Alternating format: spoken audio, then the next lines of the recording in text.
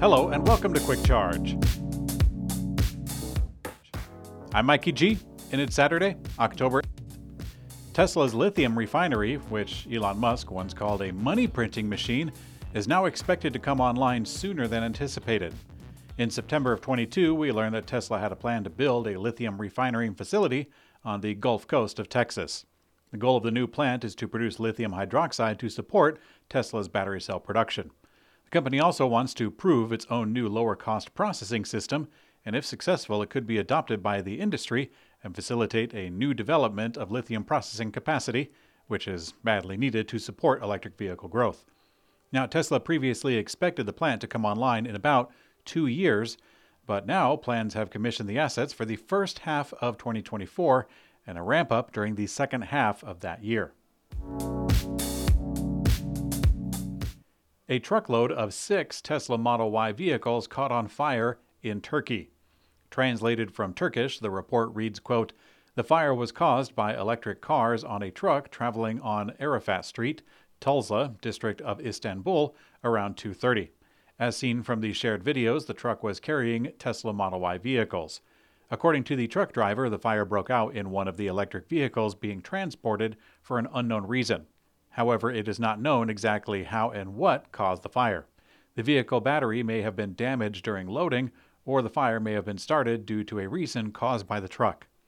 Now, unfortunately, the report goes on to say that it took an hour to extinguish the fire and that all 6 vehicles were unusable by the end.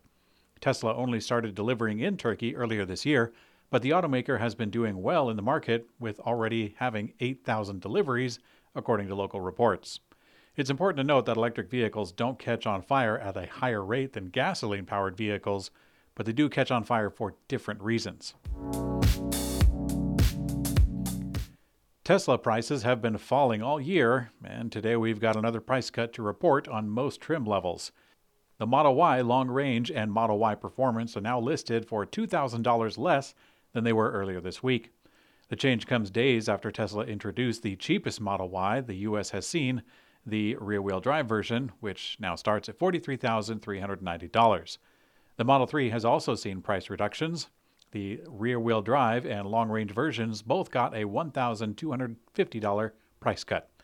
And the Performance is down $2,250 from previous pricing. Now, these new prices mean that with the modest state, local, or regional tax credits on top of the $7,500 federal credit, a new Model 3 could cost the buyer less than $30,000 in the right circumstances. It's common for a Tesla vehicle to now cost tens of thousands of dollars less than they did at the end of 2022. Now, the price drops even resulted in owners protesting that they felt aggrieved that their cars have lost so much value seemingly overnight.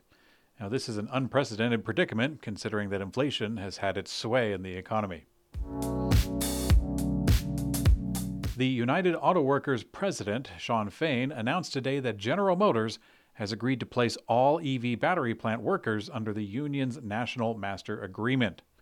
The UAW, or union, has been on a partial strike for 3 weeks now, and electric vehicles have been a speculative factor, even though they haven't been directly affected. This is considering the lower cost of labor for assembling an electric vehicle with fewer parts. Now, for their part, the union has never claimed that they want to pump the brakes on the EV transition. Rather, they just want to ensure a just transition, as they call it, that takes into account worker pay and safety. Now, the union contends that average wages at battery plants are significantly lower than average wages at other automotive manufacturing facilities. And this came into account when one General Motors Ultium plant actually voted to unionize back in December. But now it looks like all of GM's Ultium workers will be covered under the union's master agreement, according to the announcement made by the union president. The president said that the UAW will fight for similar concessions from Ford and Stellantis.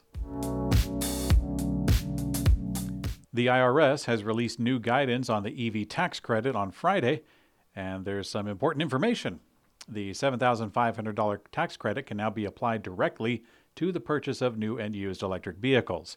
They had to create some silliness in the details and wording for that to happen, but the short version is that the new transferability wording, that provision, now allows buyers to transfer the EV tax credit to the dealership they're purchasing the car from.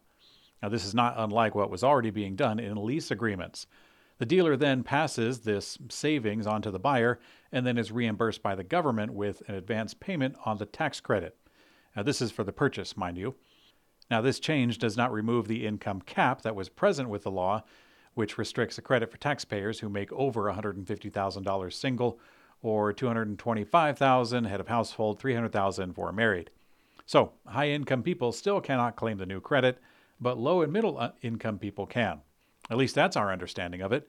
We're not tax advisors, so be sure and read the fine print. And yes, I am effectively holding up my fingers as a cross to ward off lawsuit vampires. Nissan is recalling about 10,000 of their 2023 built Ariya EVs over a defective inverter software that can cause the vehicle to shut down unexpectedly. The vehicles were built between June 17th of 2022 and May 19th of 2023. Nissan says on affected vehicles there's a potential that the conductive shavings from the drive's motor slip ring can short-circuit two slip rings. Now, because of the short circuit, the inverter detects an overcurrent and cuts the motor torque due to fail-safe protocols. Owners of potentially affected vehicles will be notified beginning October 20th, and dealers will reprogram the inverter to improve protocols free of charge. Nissan says the process will take less than 1 hour.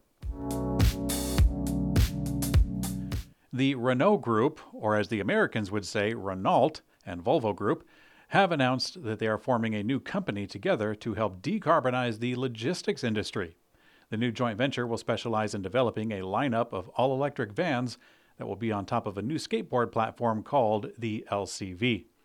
Now, the release states that both Renault and Volvo have signed binding agreements that allow each respective company 50-50 equity stakes, as both of them intend to invest 300 million euros each over the next 3 years. CMA CGM Group has also signed a non-binding letter of intent to join in, vowing to invest 120 million euros. Altogether, the companies will work on developing and producing an all-new family of fully electric software-defined vehicles specifically designed for logistics and rentals. This new yet-to-be-named company is expected to begin operations in early of 2024. Volkswagen of America released their third quarter sales figures just this week. Overall, the U.S. sales were down 1.2%, but looking at their electric program, VW sold a total of 87,756 cars in the third quarter, and that means that the ID.4 made up 12.2% of its sales. That's actually above the national average of 6 to 7%. It sounds great, but this hasn't met the target that was set by the company. Sales of the Chattanooga, Tennessee-built Volkswagen ID.4 rose more than 60% year over year, but unfortunately it's nowhere near their 2023 target. It's actually about half of what they wanted. Vietnamese EV maker VinFast reported rising third-quarter revenue and EV deliveries and vehicle sales just this Thursday. However, most of the growth is due to sales to a related company.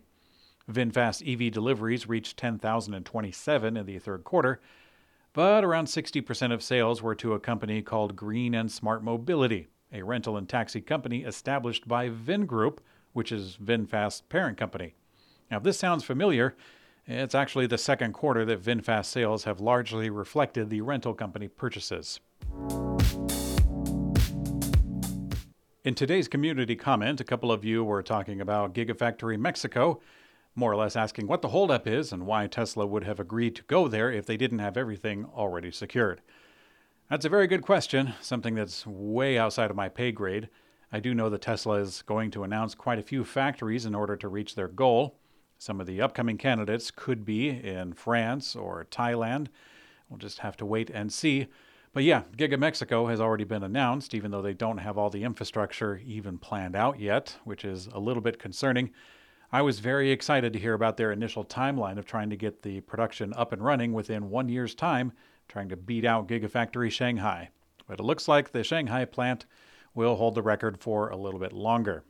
And in some ways, maybe it should be that way, because I know there's quite a lot of kerfuffle about worker safety and various aspects of worker rights that's going on in China. If you've ever seen the documentary American Factory, about a glass factory that was going to be built in America by a Chinese company, It's quite an entertaining watch. I really enjoyed it. I watched it with the plant safety manager, and we probably paused 5 or 6 times every 30 minutes so that he could tell me about how incredibly strange it was to see Chinese manufacturing or the Chinese methods applied to an American company. Now, that's not entirely related to Tesla, but it's somewhat close. But thanks for watching Quick Charge. I'm Mikey G, and I hope you have a great day.